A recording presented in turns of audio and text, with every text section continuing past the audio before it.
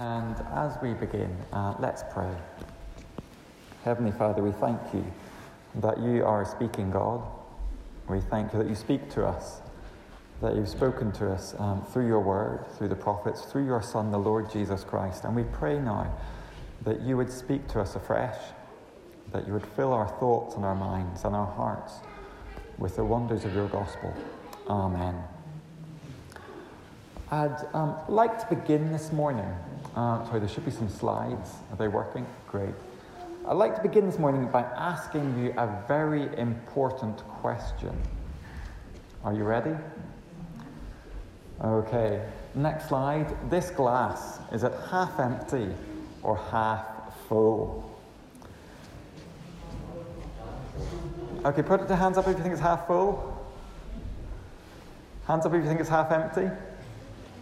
Ooh, I think the half fulls have it. But it's an important question, isn't it? It's maybe more important than we sometimes give it credit for.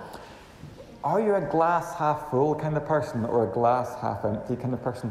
Are you an optimist? Cheerful, sunny side of life? Or are you a bit of a pessimist? Maybe a bit more like Eeyore? Well, maybe you can relate to this Savage Chickens cartoon on the next slide. The first chicken says, "Life is full of possibility." And the other chicken replies, "It's true. So many terrible things are possible." Isn't it amazing? Savage Chickens, if you don't know it, Doug Savage, he does this cartoon and he puts them all on Post-it notes. That's why they're little yellow squares. But they're great, aren't they?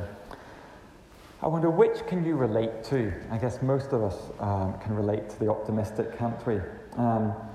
Optimistic, even though you might not call yourself an optimist, maybe you're just hopeful and you like to think the best of people. Or for the others of us in a bit more of the minority, maybe you're pessimistic, though I guess you probably wouldn't call yourself pessimistic. Maybe you'd describe yourself, well, as more of a realist. But I guess in reality, we're probably somewhere more in the middle, aren't we? Somewhere in between. But yet, even still, most of us, we tend to naturally gravitate either towards the optimist or the pessimist in it. And of course, the reason for that will be due to a whole host of things, won't it? The experiences we've had, or maybe the experiences of our parents and the things that they've taught us. All of these sorts of things, they affect our outlook on life. So I've got another question for us. Should Christians be hopeful optimists or realistic pessimists? I wonder what you think. A little murmur there that I can hear. Well, I'm not going to ask you. Let's keep that question floating around in our minds as we continue. Okay, so after a break last week for harvest, we're back in Paul's letter to the Philippians today. I've got, yes, there's a picture of Philippi. That's what it would have looked like, roughly, when Paul wrote in the early first century. Now, if you're struggling to remember 2 weeks ago, don't worry. We looked at the first 11 verses of Philippians, and we saw that the letter is one of joy. Paul is so thankful for the Christians that live in Philippi. They're a delight to him. So he praises God for them and for their partnership in the gospel. He thanks God for them. And he prays that their love for God would grow and that it would grow in understanding. And that would happen so that they would be pure and so that they would be blameless. And it's a great prayer that we could pray for each other and for other Christians that we know. But after talking about the Philippians, Paul now turns his attention to himself. And his situation isn't great. You see, Paul's in jail. There's a picture of a jail. Not a nice jail. I think the jail bars are rusting and things like that. Paul was in jail, probably in Rome. And 4 times in chapter 1, Paul talks about being imprisoned, about being in chains. In fact, he refers to his imprisonment all the way through this passage. And he also mentions that it's the palace guard or the imperial guard that is guarding him. This would be a bit like being locked up in Fort Knox. No chance of escape. Now, you probably don't need me to tell you that being a prisoner in Roman times wasn't very nice. It was a bit horrible, dirty, smelly, dangerous. You didn't have the rights that you've got today. I wonder how you'd expect Paul to react to being locked up. If your desire would be to go out and to preach the gospel, then suddenly you find yourself locked down, not able to do that. Not only that, but of course Paul was an innocent man. He hadn't actually done anything wrong. He just explained the gospel.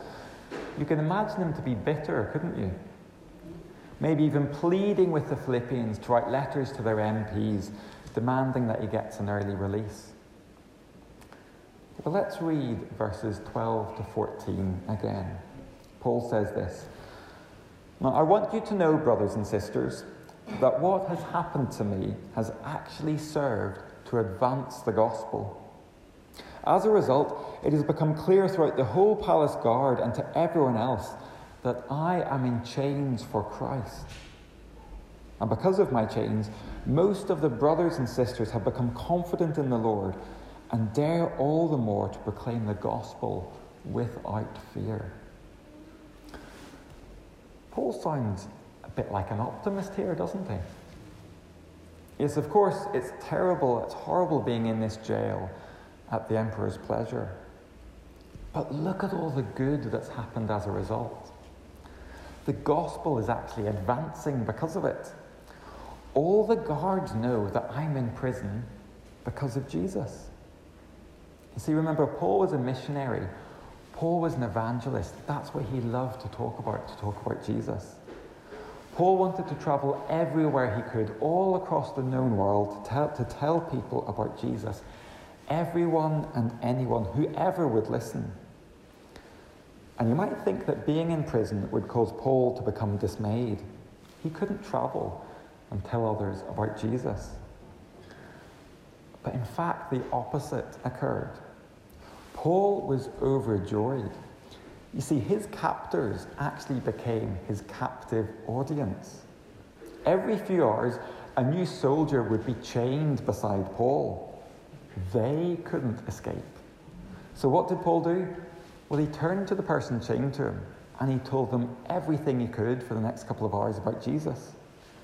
And when that guard was changed and another one came, well, he started again and he told them all about Jesus, and the next and the next. And you can probably guess what the conversation in the imperial canteen was all about. Have you been given an earful by that new prisoner, Paul? What do you think about this bloke, Jesus? Is there anything in it? It's a bit strange, but maybe there is. And before you knew it, the whole palace guard and everyone else knew that Paul was in chains because he preached about Jesus. And of course, they knew what Paul preached. They knew who Jesus was, the Son of God, and they knew what Jesus had done, that he died on the cross for their sins, for their salvation.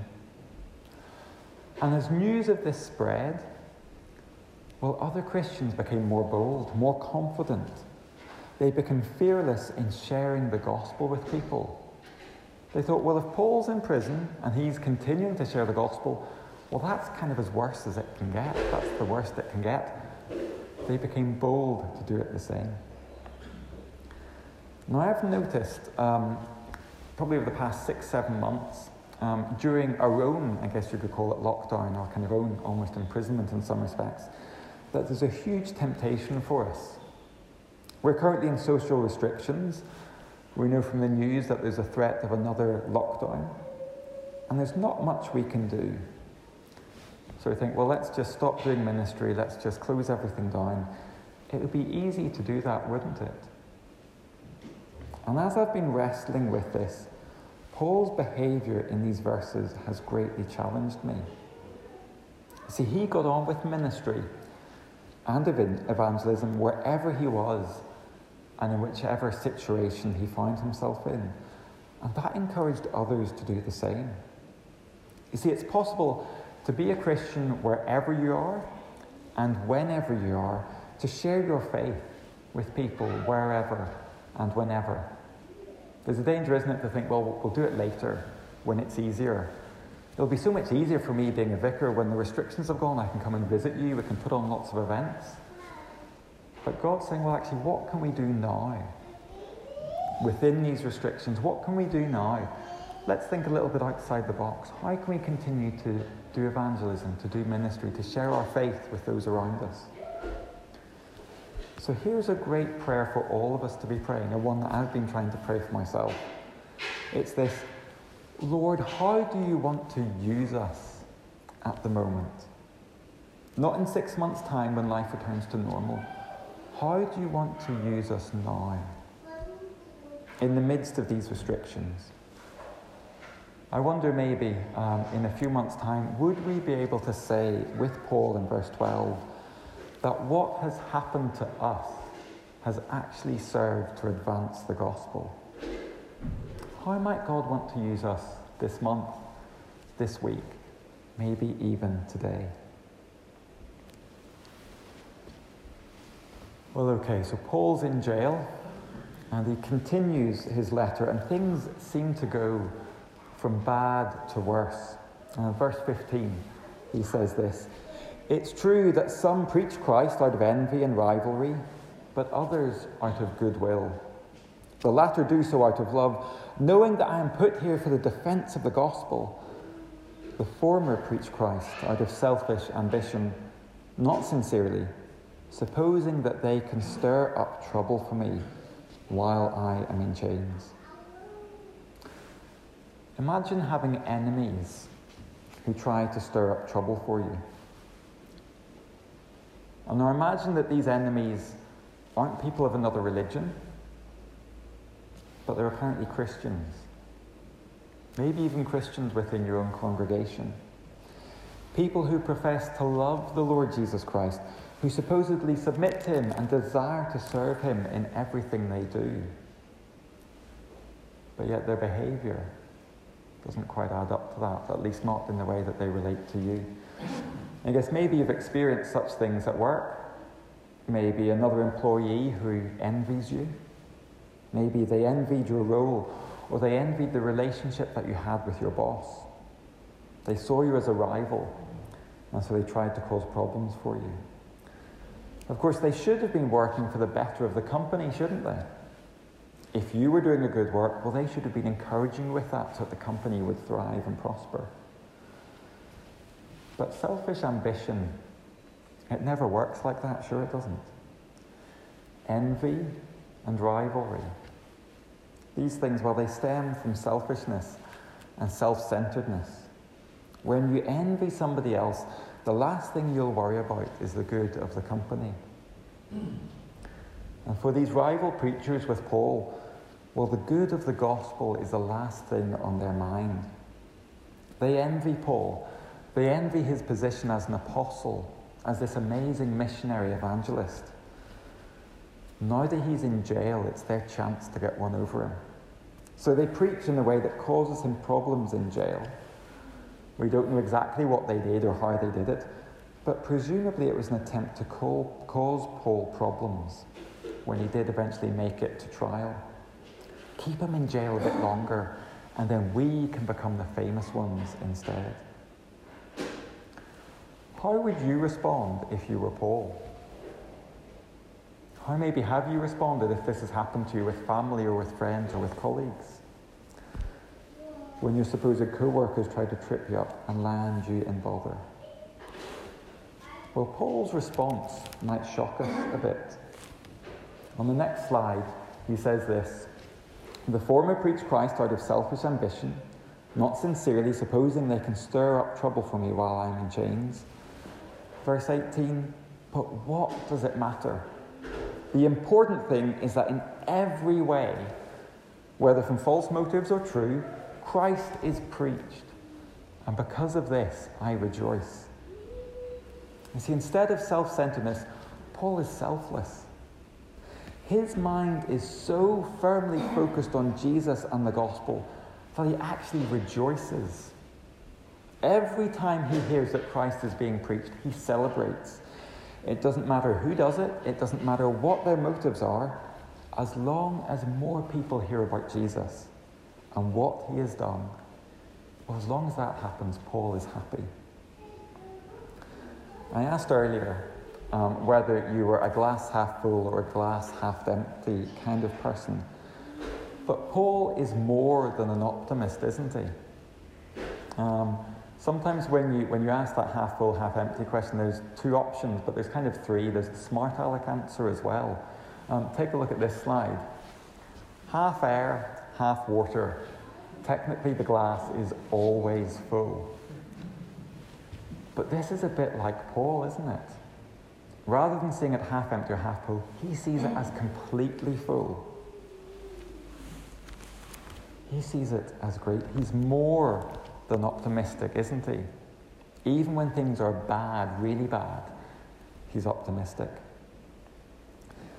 Now, before we look at the end of this passage, I want to ask the question, what about us? How should we apply this passage to ourselves? What difference should this passage make to us? I guess sometimes when we read the Bible, certainly when we read one of the stories, maybe in the Old Testament, we think and we see what the main character does. And whatever that person does, well, that's our learning point. That's what we should try and do as well. Unless, of course, the character does something wrong, in which case, well, we have to do the opposite, don't we? So King David, well, he was a good man. Be like him. King Saul, he was a bad man. Don't be like him. Though it's not always as black and white as that, is it? David had his faults. Saul had his positive bits. But if we try to do our application like that, what do we learn then from this passage? Is our takeaway message that Paul was optimistic even when things were dire, so we should be optimistic even when we don't feel like it? Maybe you could relate to this picture on the next slide. You're pretending to smile, but inside you're really not. Are we just supposed to force ourselves to be more optimistic? What do you think? Well, rather than thinking about Paul, and so copying him more, when we read the Bible, it's so much better to see what we learn about God, and so trust him more. You see, remember, God is the reason for Paul being optimistic. So what do we learn about God? Well, let's have a look at the next verses, because if you thought Paul was insane for being so optimistic, he's about to take it to the extreme. He says this in verses 18 to 21. Yes, and I will continue to rejoice, for I know that through your prayers and God's provision of the Spirit of Jesus Christ, what has happened to me will turn out for my deliverance. I eagerly expect and hope that I will in no way be ashamed, but will have sufficient courage so that now, as always, Christ will be exalted in my body, whether by life or by death.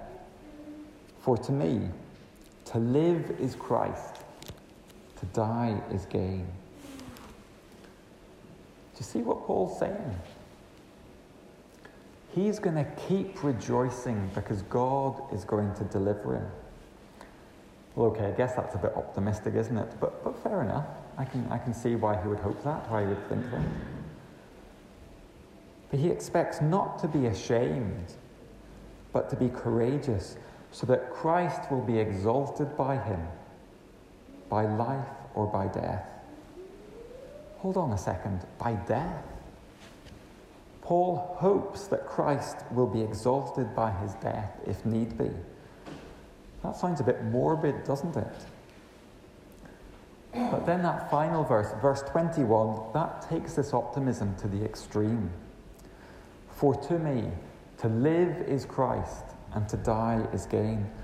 That's a whole different level of optimism, isn't it?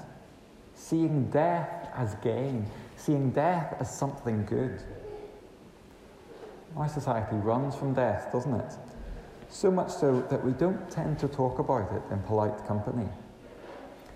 But what Paul says is fairly countercultural, isn't it? If you're a Christian, this shouldn't surprise you. What Paul has been talking about over and over again in these verses, what he's been talking about is this: advancing the gospel. He's been talking about Christ. He's been talking about the Lord.